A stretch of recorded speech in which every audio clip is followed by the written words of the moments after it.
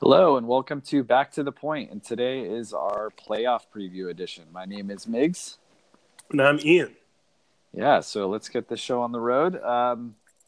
This is an exciting podcast, and I'm sure we can get easily derailed talking about this playoff preview with the Sharks about to play the Golden Knights tomorrow, April 10th. Hopefully it's the first day in a string of days of destiny for the Sharks. So let's go. Let's go, Sharks. Yeah, I'm definitely getting pretty hyped today at work. I was on Twitter and going through ups and downs because people being ridiculous, and then listening to some other stuff, people saying some more things the other direction, and it just got me going. I made a huge I have a whiteboard in my cube, and I made a giant bracket. And I drew that the other day. I'm ready for game one. Picks? Who are my picks? Yeah. I mean, I didn't go into my picks. I just thought for like 2 seconds on each of them. I have the Sharks over the Knights. I have Calgary over Colorado. I have the Jets over St. Louis, right? And I have the Predators over the Stars. And then I have the Sharks over the Flames, the Jets over the Predators, and then I have the Sharks over the Jets. And then in the East, I have... Is that because you have to pick the... No, I truly believe in the Sharks.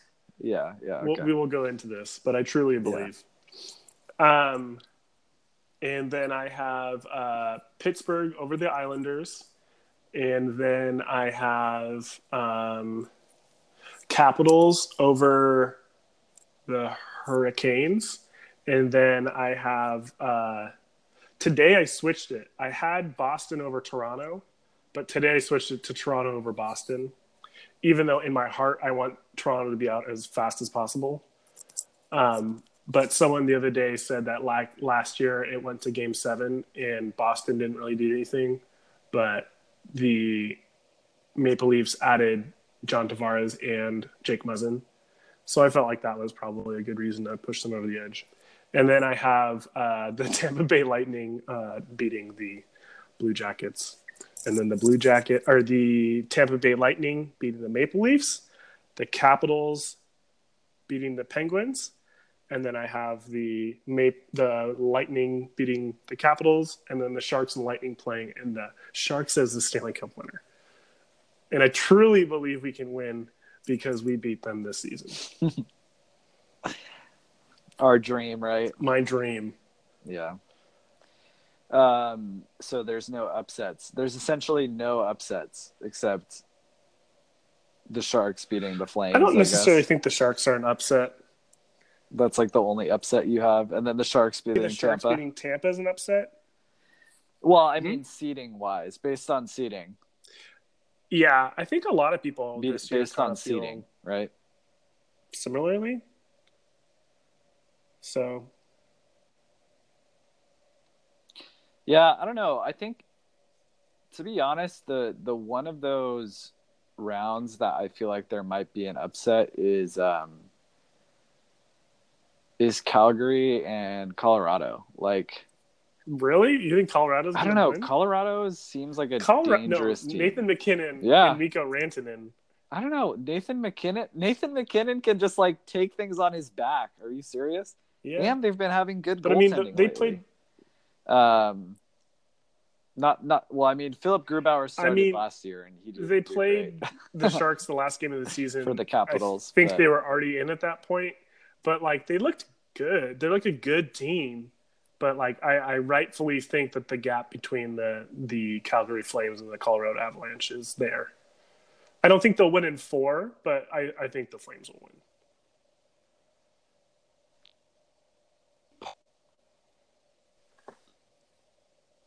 Yeah, part of why I'm saying that I think Colorado is dangerous offensively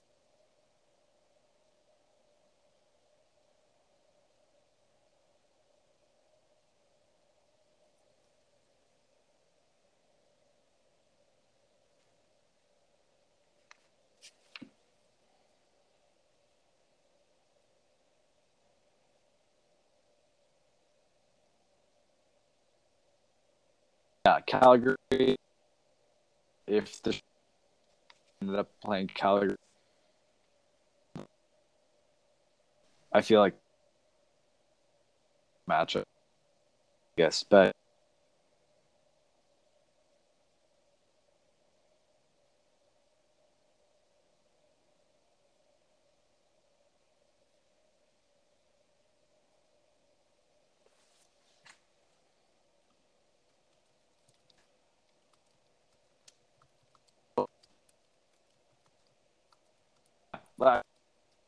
the series, I guess. What are your thoughts going in? Yeah, so I would say, I guess I'll get started because we're having a little bit of technical difficulty right now. Um, and hopefully my audio is a little bit better now. But yeah, this is definitely going to be an exciting series, and by exciting, sorry for I mean whatever technical extremely, difficulties were going on earlier, but stressful. yeah, I think I already said, I mean, I keep on standing up to my coworkers and kind of stretching for a little bit, and they're NBA fans, so playoffs are starting for them, and I just kind of walk over to them. I'm like, I am already stressed for tomorrow.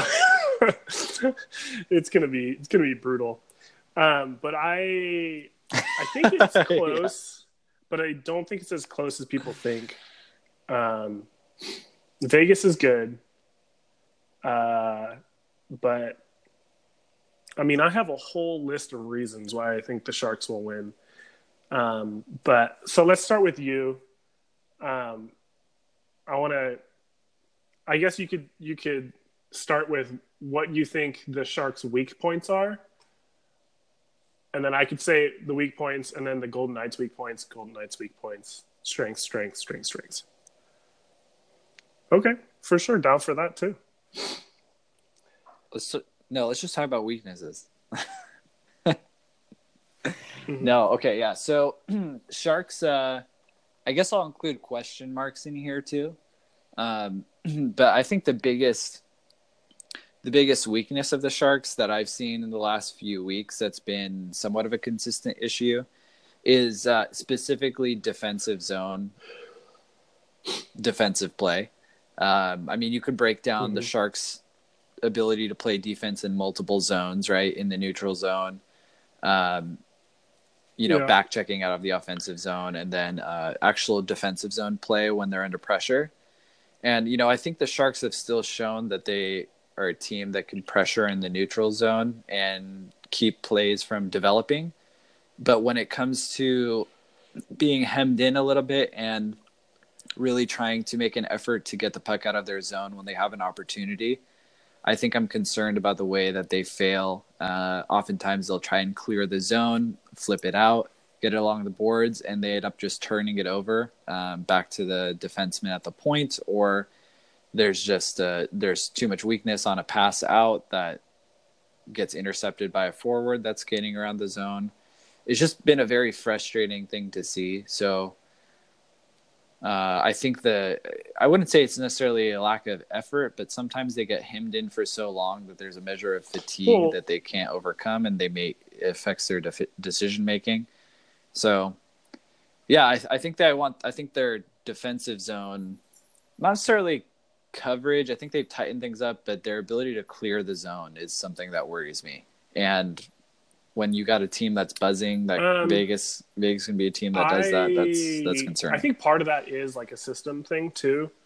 Like, if you're under pressure, you will just chuck it out into the neutral zone, like using the boards.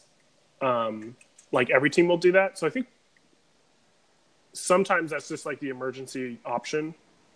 But I think I definitely agree with you. Like off the rush, it's hard sometimes, but once we get into our zone, it seems like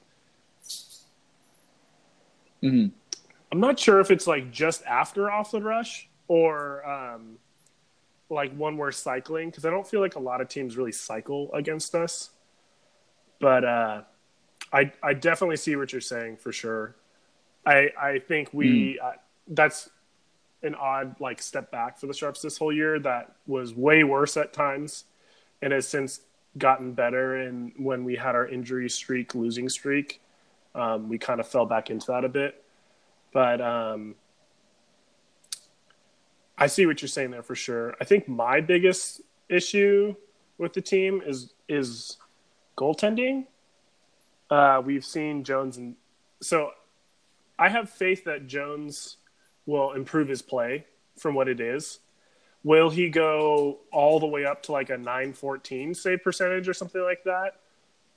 I don't know if he can increase his play, to where it always is, regardless of how his play has been in the regular season. But I have no confidence in Dell at all. So that's an issue for me, is if something happens to Jones, I don't think we have any depth in goaltending at all. Whereas previously I've felt that, and for me, even like a single game.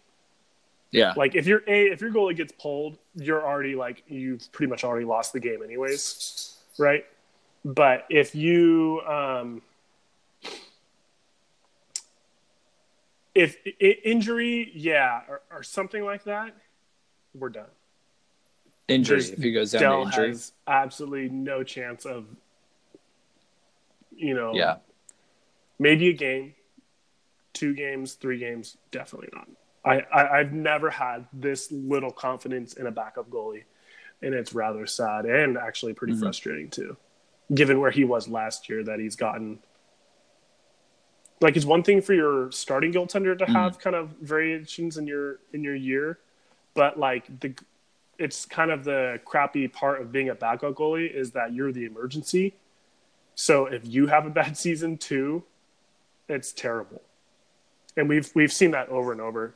So to me, that's my biggest kind of question mark is goaltending. We've seen in the past over and over that Jones increases his play when we need it the most, and especially in playoffs, he gets way better. I have confidence that will happen. The question mark for me is to what degree. So that's kind of where I fall. And then, if our starting goaltender goes down, like almost every single team's playoff run is going to end there regardless. Right. Unless you're like one of, 3 teams in the NHL that has some like crazy superstar young backup who's not ready for the full time, but can like step in. If that happens, most teams will go down. We'll go down faster. It'll be bad.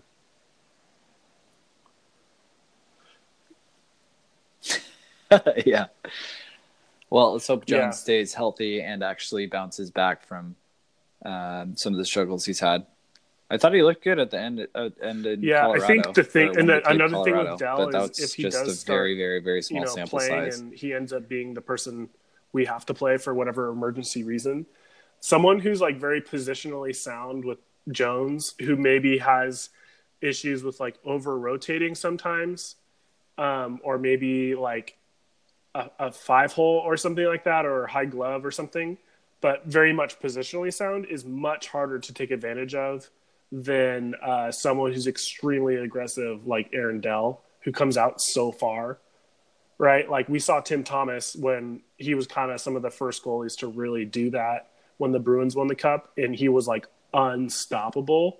And then a couple seasons after that, it was just like he was off the NHL immediately because people were like, oh, we'll just like move it to the side or fake and go around him or shoot behind him and, go low on him and stuff like that to expose how far out of position he is.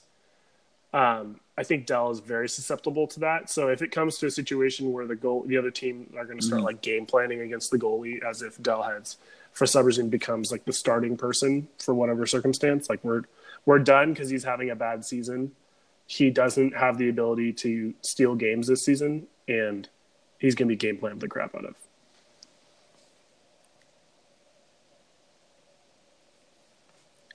Yeah. I think that's safe to assume. Let's assume hopefully that won't happen. I mean, that's like a rare scenario. So I mean, if that's the worst thing, I mean, but yeah, I mean Jones play himself you have to hope that he's able to elevate his game a bit.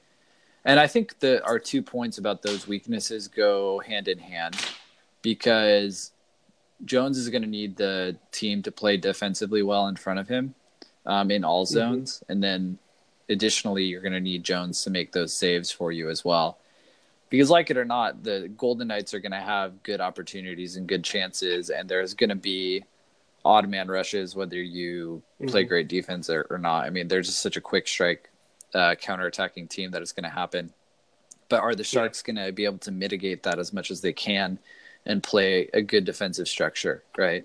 Earlier in the season, they were giving up a lot of breakaways and odd man rushes, just ridiculous ones that shouldn't happen. We've seen that a lot less as this season has progressed. Occasionally you see it here and there. But I'd say the defensive issues are more, I guess, more sporadic and more, like I said, the defensive zone clearing, I think, I don't know. I feel like that's there's a measure of fatigue, and maybe the team going through that poor stretch is just that lack of confidence where, they can't win that battle and carry it out effectively. There's an element of that too, even though it's very nebulous to discuss. But hopefully they can play their good, solid neutral zone, clamp up style to prevent teams from coming in the zone. And if they play their offensive game well and really carry the play in the offensive zone and just force the team to just dump it out, then they'll get possession again and handle it well,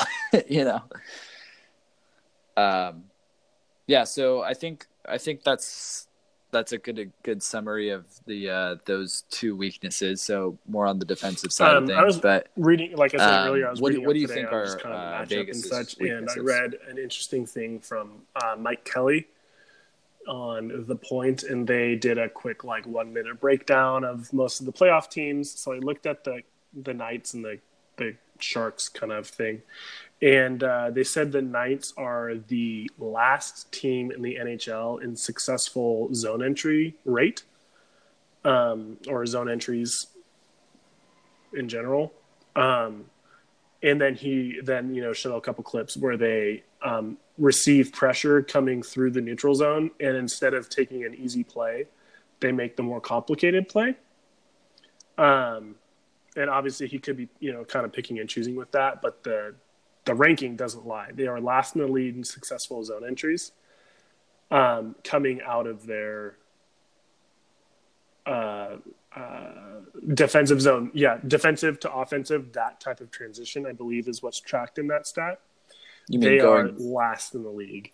However, the Sharks are second in the league at denying opposing teams a successful zone entry. Through the neutral zone, the Sharks are the second best team in the NHL in breaking up those plays.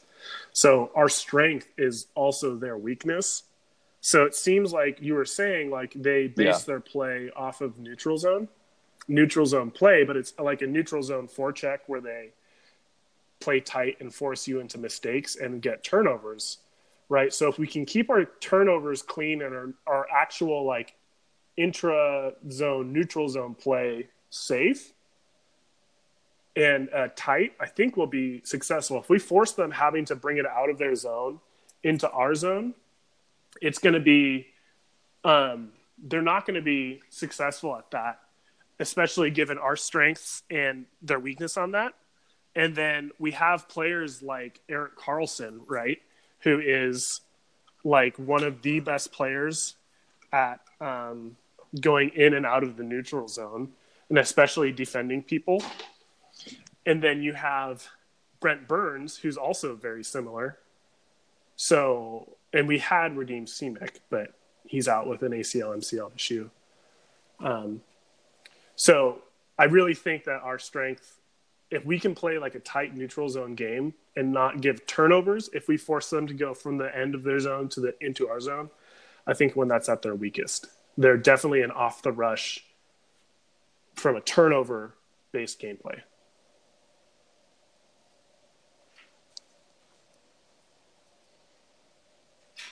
Yeah. And, I'd say another weakness for this team Well, I'm going to put this in the question mark category. Like, their goaltending is a question mark right now too. Mm-hmm. Not that Fleury's a bad goalie, but he's coming off of injury. Are you He's only serious? played 2 games, and in those 2 games, he gave up like 9 goals or something like that. I knew he came back, but I didn't know he gave up 9 they goals. lost those last 2 games that he was able to get back in, and yeah, I think they didn't. I think they gave up. They lost 5-2 to the Kings, and they gave up like 4 and lost 4-2 or something like that the day before.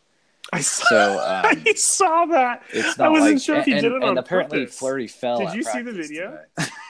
today. He stopped and Which waved means to a the whole crowd lot. and then came Yeah. out and fell. No, And it I looked thought, real, but I was don't like, know. is he just like being a joker? But I hope he fell. That would have been hilarious. Maybe. And my dog is going crazy. Yeah, so- Sorry for her weird scratching noises. We'll before. see. Ian's eating a But- McFlurry right now, by the way. No, it's a Frosty. My wonderful wife brought me home one. Is that a McFlurry? Oh, that's nice. Anyway, so we'll see how that goes. I think there's a lot of question marks, and I think the way those turn out, for positive or negative for either team, it's going to shape kind of how the series goes. But I think when it comes down to it, if you look at all factors, and I know you believe this, but I think the Sharks definitely have an advantage. I think they have an advantage in terms of overall depth. Their defensive Also, players Vegas are doesn't even have in a caliber much higher than Vegas's defense. A caliber defenseman. Yes. Like someone who could be on the fringe of Norris discussion. They don't even have someone like that. Yeah, I mean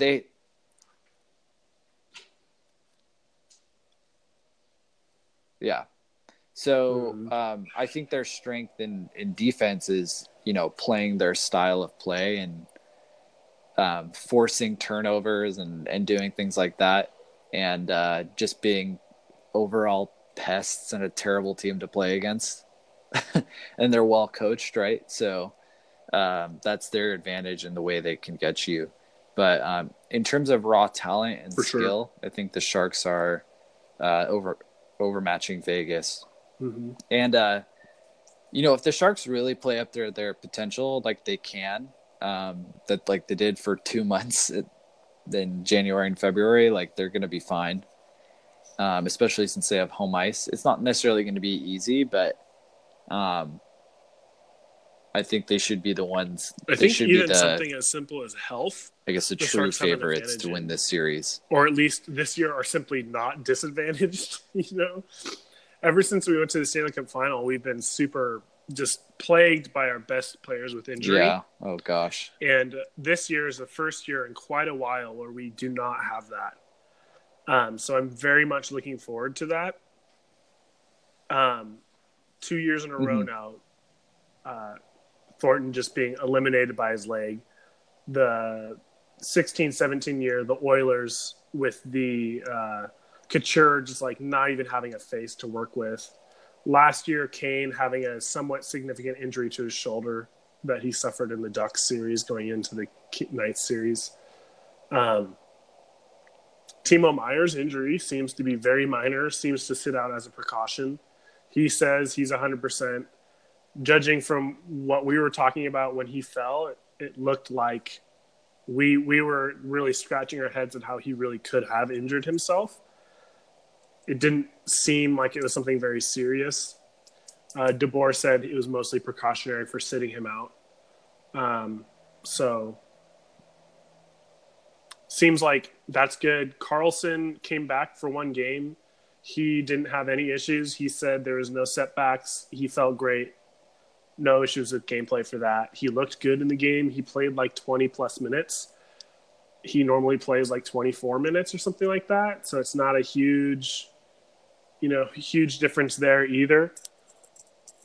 So all in all, it looks good. And the Knights have had some injury issues of their own lately as well. They've been, they haven't had their like full starter roster for the last 10 or so games, it seems like they were sitting a couple starters for a lot of their games, and some of their fans were saying that Gerard Gallant was just being smart and like resting players, but they weren't guaranteed their spot.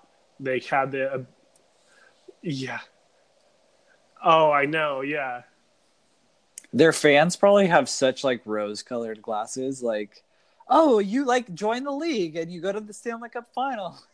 It's like you need to lose and lose I know. multiple They're years just like and see what that feels like. We're resting the starter. Like, no, that's not what happens. This isn't the Golden State Warriors who have like an absolute lock on the entire league and can do whatever they want, right? Fleury came in and got 1 game, so that's good. He probably needs to get a rep just like Carlson did. 2 games, yeah. So he very well could be 100%. If they had to play Malcolm Subban, they would lose the series, just like we would if we had to play Dell. So I don't know what their health. Yeah, I don't know. He's super exploitable. Except Malcolm Subban's like better than Dell. And if we knew that we were playing him going in, we would game plan it. It would be good.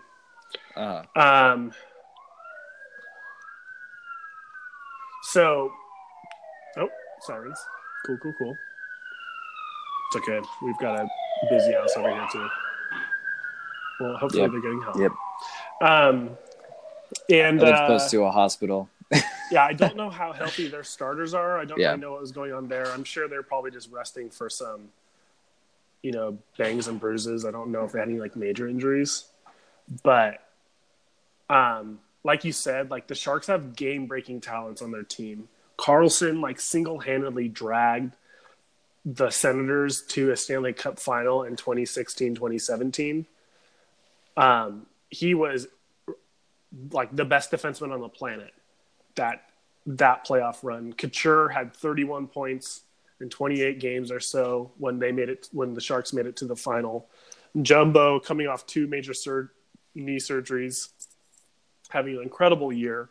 Hurdle hitting 70 points. Meyer, I think, being close to that or at 70 as well. Like, was it 4 or 5 30-goal scorers, 9 50-point players? Burns, Carlson, in terms of just like defensive ability playing or offensive defensive capability, like playing for like 90% of the game on ice, not even thinking about Vlasic. Like the Sharks' power forward game perfectly matches the neutral zone heavy game of the Golden Knights. Like they don't defend well in their zone and they suffer really badly when they have to pull it all the way from their goal line into our blue line, into our zone. And that's the most effective game that the Sharks play, and that's exactly their style, right? They have to counter with Kane, Hurdle, and Meyer as our power forwards who will keep it low for them. They can pressure our, points high, and that's great, but that leaves up a huge space beneath them for our forwards to exploit off the wall, coming at the hash marks, coming at the top of the circle, going low. Like, I honestly think when the Sharks are playing their best, it not only is one of the best teams in the NHL, it perfectly counters the Golden Knights play. Because they're actually very bad at defending in their own zone. They have that kind of same flaw that we do, but to a bigger extent. Yeah.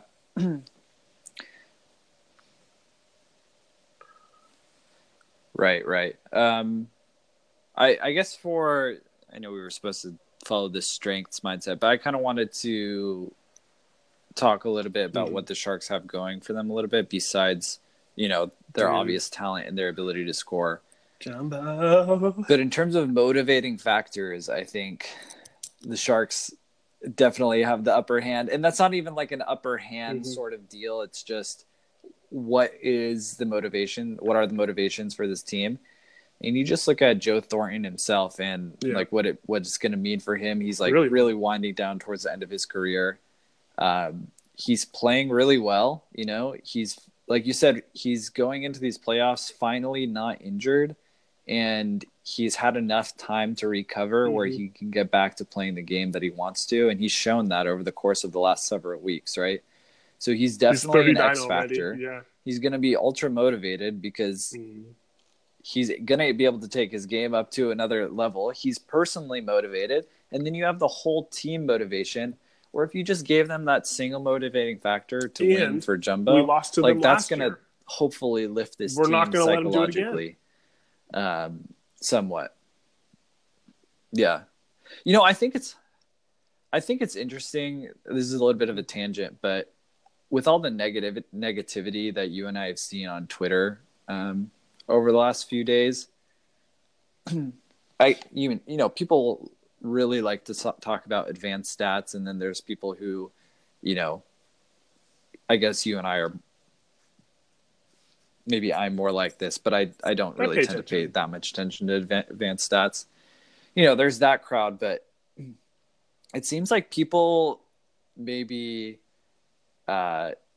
implicitly kind of disregard. It's not a hard. You can't things you that can't have to do with sports psychology, because it's not like hard. It's not any hard data.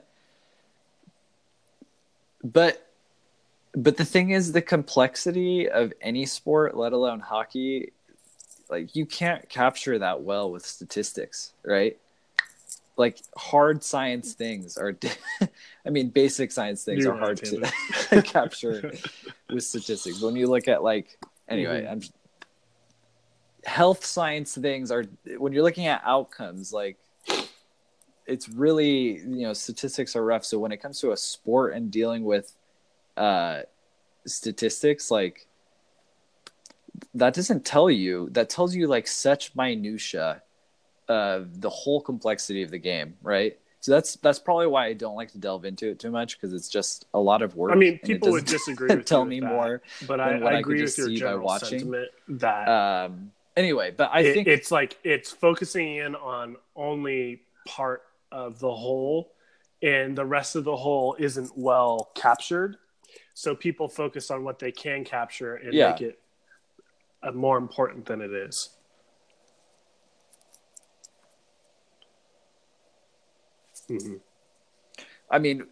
What I'm saying is that you could pick apart these statistics and say, like, this is so simplistic. Is it accounting for this factor or this factor or this factor? Is this specific in this situation or in this situation? It just kind of lumps so many things together. These statistics are probably very I don't think they're as flawed as you think, but I agree with your sentiment. You're like... Yeah, like simply, I think the easiest thing is the goalie statistics. Right? But there's a lot they're not. Goals saved above average, like cool. But like, was the goalie screened? Was there pre-puck movement? Was there layered screen? Did the goalie have to reset their eyes? Like, those are not tracked, and those have huge, huge implications. If you just say they scored from the point, and that's like the lowest danger scoring chance area, they should have saved that goal. It's like, well, if there's 10 people directly in front of their eyes, right, the goalie that goes from a low danger chance to maybe a high danger chance. Exactly. Yeah, but then once you start accounting for all these things, it gets a lot more convoluted and hard to manage. Anyway, I am getting tangent, but I think that element of it's easy to disregard, like, our player is going to get up for this, or our team's going to step it up a notch, like in the playoffs. I believe that stuff happens, There are motivations that can cause people to play differently. For real. Like, simply an emotion of anger is one of them, right? Or just the excitement, wanting to perform, wanting to achieve. Like, this is something that carries people. And I should say, it gets well represented just on like a media level, because when you're generally hockey media are going to talk about these things. But, I think it's also exciting to listen to rather than statistics. But I think that the motivating factor, what I want to get back to, is that having Joe Thornton on the team and healthy, and what that means for him personally and the team, that's a big motivating factor. And also, Oh I my mean, there's gosh, other yeah. things like Eric Carlson. What is his future in San Jose? Like, he's going to really want to win, but are the teammates going to want to play for him and want him to stay with the team? The team knows they're really well set up and they're a good team they can achieve. So, like, Vegas has that motivation of they went to the Cup final last year, but in 2017 we did that too, and we were a heck of a lot banged up because Yeah. After the year when after when it was stretches from an exhausting and 82 game physically season to a brutal for the team, 92 to right? 102 as you So go deeper in each round. Oh, yeah, and then there was the World Cup, Championship that off yeah. season too, right? Or the World Cup, sorry, which we had multiple players playing, right? So Yeah. I mean, I think that's part of what makes repeating like really difficult. Well, I mean, if you have someone You just don't have the same level who's of taking rest and PEDs, recuperation that other then teams recovery have. and rest is, doesn't matter as much. He got 20 games off to rest, so he should be fine.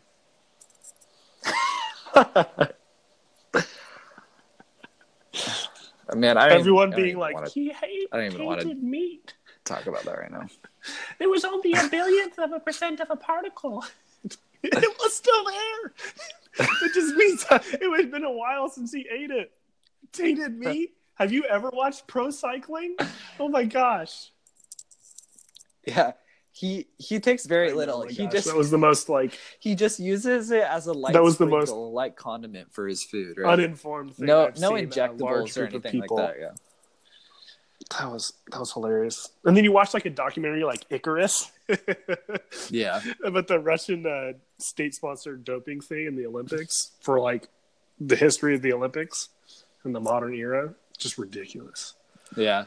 Yeah, but I mean, I think that's true. Like I will agree with I disagree with your advanced stats to the I think they're useful. I think they only cover what we can measure, and we need the ability to measure more before they can be like, the end all be all. And I don't think they'll ever be that, but I do think that fans latch on to that because it's like a countable metric or a measurable thing that tells you, are they doing good or bad? And fans can take that to mean, way more, right? It's like we had 7 shots on net. Okay, that's very good, and that definitely helps the team. But if they're, low percentage shots or whatever, like, is that worth it when he makes 2 egregious mistakes that lead directly to goals? Like, but plus minus doesn't matter. It's like, oh, okay. If he only lets in, 2 shots against, but they're both just like glaring mistakes that he's prone to, and then they both directly result in goals, like, how's that measured? System play too. It's like you can have a player that specifically plays well, but doesn't play within the coach's system, so it affects the team strategy differently. It's like, okay, like they do well, maybe they put more shots on net or something like that, but it's affecting the team as a whole or the coach's ability to implement ice time the way he wants or stuff like that. So, I mean, there's a lot to it, especially I think the thing that gets me is that like individual decision-making is a little bit lost in that. Goalie metrics are not very good. There's a lot of really good stuff being done, and part of me really enjoys seeing kind of like, machine learning stuff being applied, like neural networks, predictive stuff like K-maps and stuff like that I learned in college. I really, I think that's fun, and there's an application to the sport I love. Like, I like that. But I do think they need to be taken with a bit of a grain of salt. Like today, like people were talking about like, oh, like Jonas Donskoy is not in the lineup for game 1 versus Michael Haley. Is Jonas Donskoy better than Michael Haley? Yes. Yeah. Is Jonas Donskoy like replaceable? Yes. We have Nyquist and 9 other forwards who are doing a better job than he is. But he puts a lot of shots on net. It's like, cool. Or he when he plays, a lot more shots go on net for the Sharks as a percentage than it does for Haley, although Haley still has a positive effect. It's like, okay, maybe he like affects the shot share better, but he still only has 37 points and hasn't scored in like 30, 40 games now. it's like, okay, he's good in that area, but where it actually matters on the scoreboard, he is not. And that's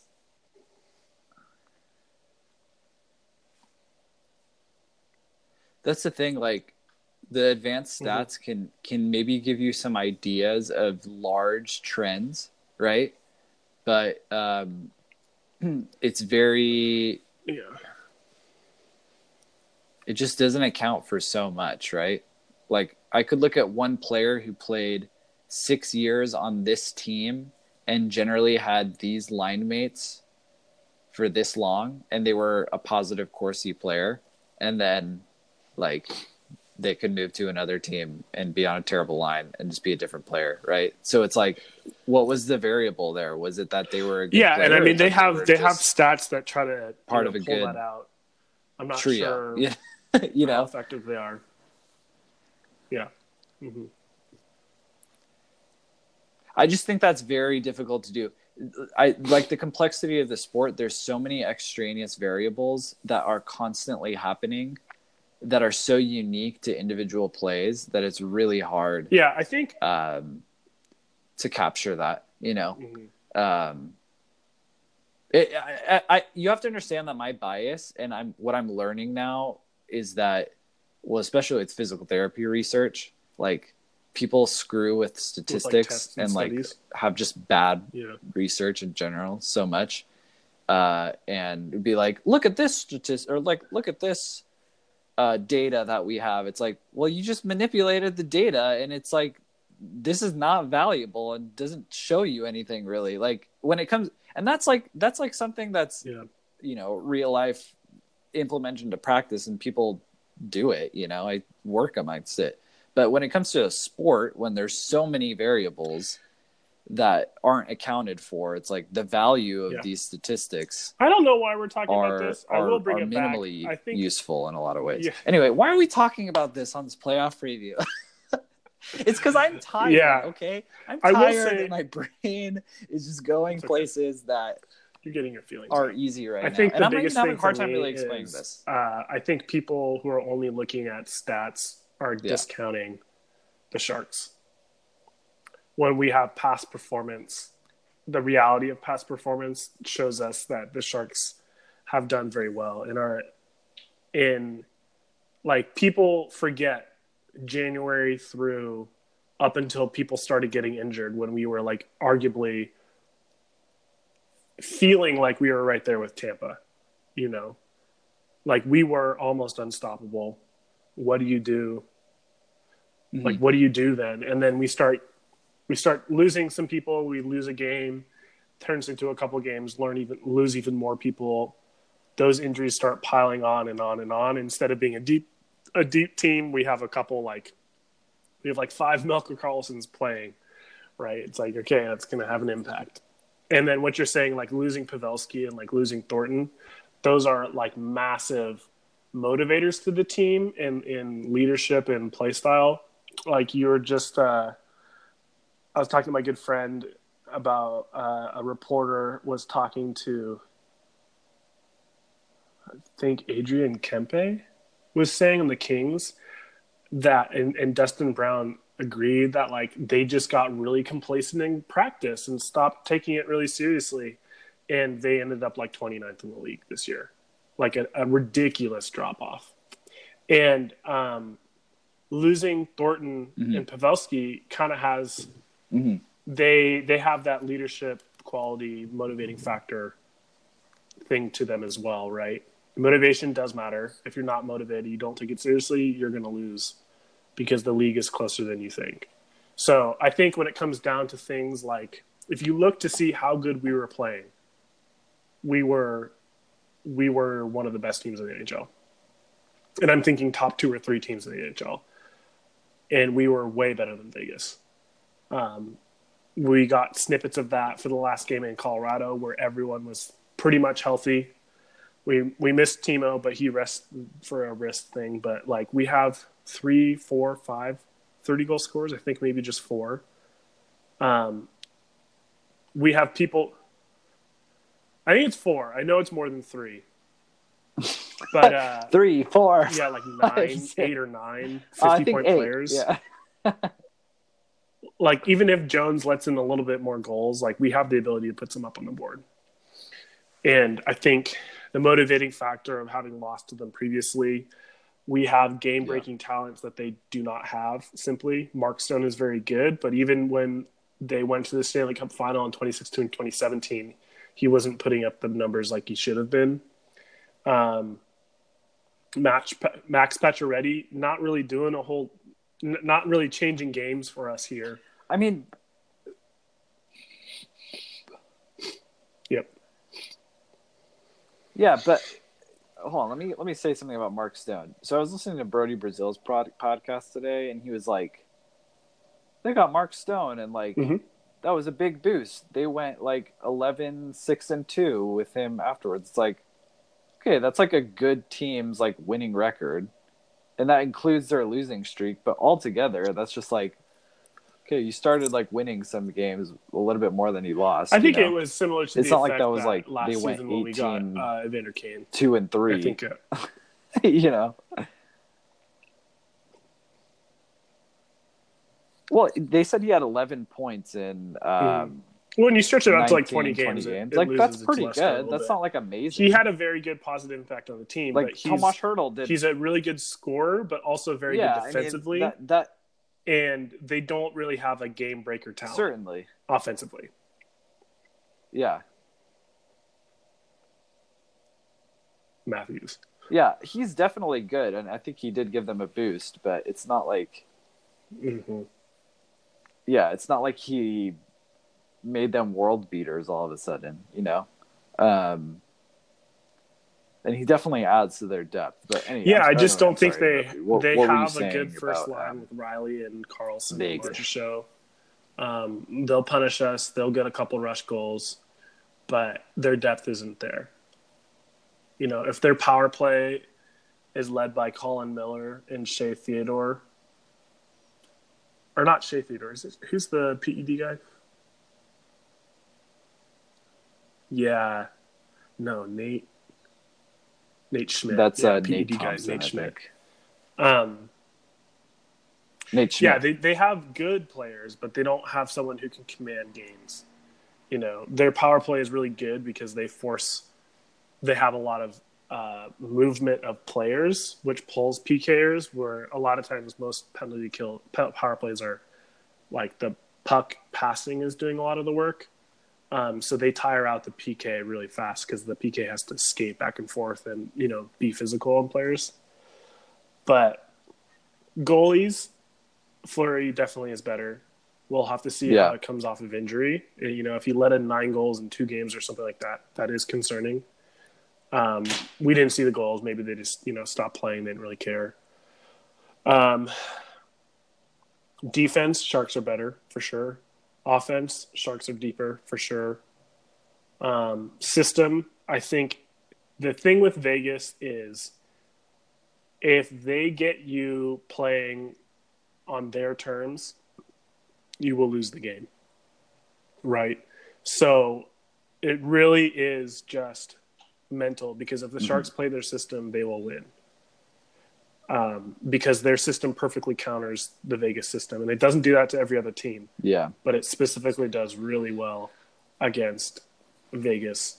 So to me, the series kind of lies in our own hands. How do we play? How do we force play? How do we do stuff like that?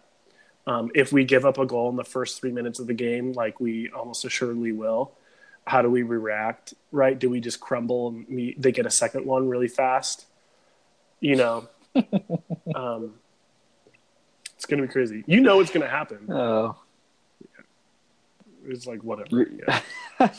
I know that's kind of like I'm very confident because I think the Sharks have like the individual 2-3 skill. We made it all the way to the Stanley Cup final in 2015, 2016 with a worse roster. We have a better roster now. Everyone's pretty much healthy. I think Carlson's basically 100%, not really 100%. I'm not sure if you think that.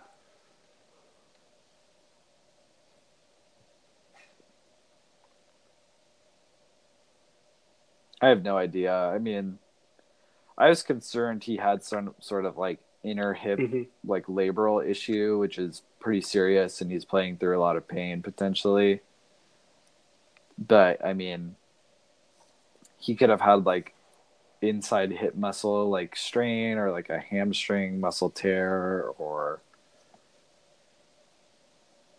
I don't know. A couple of those things would be like a nagging I mean, he'll just injury, get some but something you injections. could probably heal enough to play through with pain. Um, I mean, I imagine if he had like a really serious, I mean, labral he played issue, like he wouldn't 20 be plus minutes playing. in Colorado. So, And he was opening up and turning and rotating a lot. yeah, and He's been skating for a apparently while. I heard he wasn't going 100%. Yeah. He looked pretty good. I mean, I definitely think he's going to be a game changer. Dude, we're not talking about that. Ian, I'll have to say, We're not I'll be talking about so that. sad if he doesn't come This back. is not the time for that. This is Like, this is time for game one, Not just because and then game two, and then game three, and the whole series. And then once we're done, we can talk about being sad or celebrating that we won, but not yet. My heart can't take that. Yeah. I know. So, but good. But he is just incredible to watch. Like, really, he just makes the viewing experience of watching Sharks games. Not only because he, as an individual, is really talented and amazing, but what he adds to the team in making us look so much more dominant is incredible. Because we were an amazing team on offense this year, right? We put up loads of goals. But how many times did you watch games and we're just like grabbing your hair and being like, how did we not score there? Like, how did that not go in, right? How many more goals did it seem like we Burns could have and Carlson playing like really 80-90% of the ice time chances, will do that for you. Carlson's like the reason I started playing defense on ice hockey for recreational league. Now I have a lot more fun than playing left wing. He's had that effect on me. Thank you. Yeah. So, I mean, since I started playing, literally, I was getting excited today. I wanted to do D. It's like I'm trying to channel him, which is pretty much just don't pass it. Just try and skate out of the zone yourself, and just like weave through the neutral zone. Today, I was excited because I was like, dude, I get to watch Erik Karlsson tomorrow. Go for it by yourself. Yeah. Okay. Mm-hmm. Yeah. I'm just so excited for the last game against Vegas that we saw. That there's going to be. Okay, Migs. Time to wrap up. Yeah. Do you have anything else? All right. Okay. I made a little bit of notes. What did we not get? I just want to keep talking about this. Okay. On Karlsson's health, DeBoer has quit. I mean, obviously, DeBoer lied through his teeth multiple times, so I guess this has no weight. Yeah, but he said. DeBoer says Karlsson is, quote, good, don't trust anything expects him to play typical workload after playing 20-plus minutes against Colorado, which, given that he played well and it didn't look anything was wrong, I agree with. Timo's healthy from Timo himself. Quote, I'm confident that I'm going to be 100% out there and I'm going to be able to help the team. That was from Paul Gackel's article, I think today or yesterday. I trust Timo. I mean, it didn't look that bad. There was some sketchy sources saying he was coming from the X-ray room. So maybe he just fell on it weird and sprained it. But like we talked about. Yeah. Exactly. I mean, that's what I'm thinking. It's like, how would you break your wrist in that situation? X-ray. But like we were saying, either together but not on the air, Timo Meier hurt his bottom hand. Which when you're stick handling is only used to push forward because you are taking a wrist shot. He shoots left. Yeah, he shoots left. The top hand is the one that does the wrist manipulation to, to like dangle with the puck. The bottom hand is loosely gripped and you move it left and right. So that's not really going to affect your wrist. And then when you're shooting, obviously, when you take a slap shot, you lean into it, push through in your bottom hand. There could be some, pain there. And then when you're taking a wrist shot, you're pulling back on your top hand, pushing forward on your bottom hand, and rolling over. Maybe not rolling over at his level if he's taking snapshots and stuff. But maybe it would affect his shooting. But since it's his bottom hand and like not his thumb, I think it's probably a best case scenario out of his two hands. And then he said he's 100%. It didn't look that bad. I trust him. He's been at practice, I think.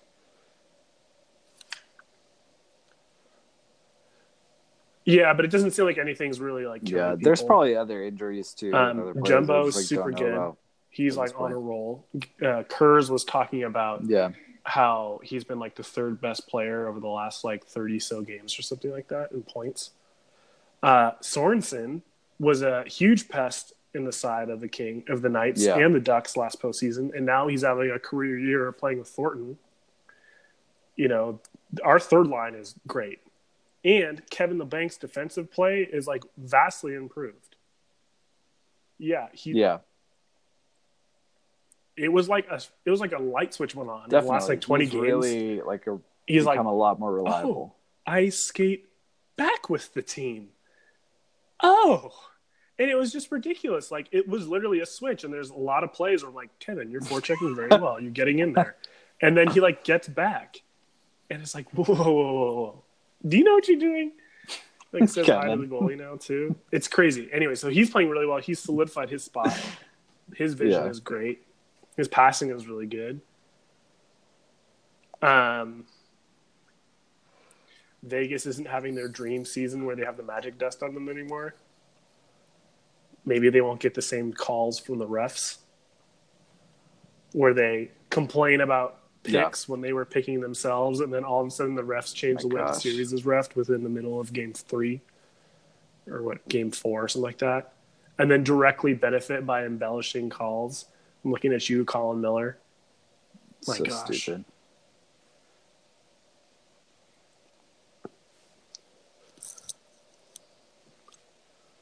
Yeah, I swear. I was telling you this before. If there's like a three-strike rule for Vegas, that's just honestly what it seemed like. They can get away with. So pretty much, and this has been a seemingly consistent thing. You just see multiple calls missed against Vegas. Third or fourth blatant thing. Every third or fourth thing that they do, they'll call it. You know, in the last game, there was so much interference that they did not call. And then they called like maybe once or twice when there was like 7 or 8 instances, you know? I don't know exactly, but it was ridiculous. And sorry, my dog just ran into ever since we started playing this team. She thought it was open. Mochi. She's cute, doesn't matter. Good job, Mochi. Yeah, yes.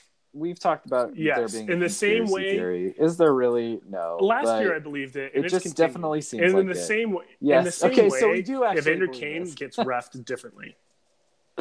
That is like 100% true.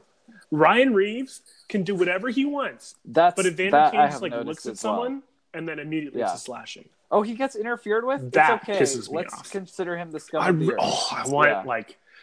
Oh man, do I want Ryan Reeves to just like be out of this series? If Ryan Reeves literally was not in the lineup, and then the Sharks started playing all their heavy forwards, laying hits, playing hard in the corners, stuff like that, and they didn't have their babysitter Reeves there, quote unquote, Evander Kane, now your babysitter's gone from last game, which was maybe the greatest chirp that I've ever heard. Yeah. Like, who do they have? What do they do? Nate Schmidt will, like, between periods, take some... Nobody. Carrier is dirty, too. He's very dirty. Carrier... Maybe they won't throw elbows in faces anymore. He's a dirty player, too. Yeah. Oh, they all do. He's dirty and feigns innocence, I think. What's his name? The guy who's from Vegas. I will say, I think the Magic Dust. He's probably pretty. Has settled. He's like a roughhouser, but Vegas is not on their fairy tale season. If Vegas was in the Eastern Conference, they wouldn't even made the playoffs. I think people are focusing on the Sharks' play to end the season and like not looking at Vegas's play to end the season. They're simply seeing that like, yeah, they're almost I mean, if you identical consider records that for this we're close round enough that only, it's basically a wash, the same, right? They're both like below average bad.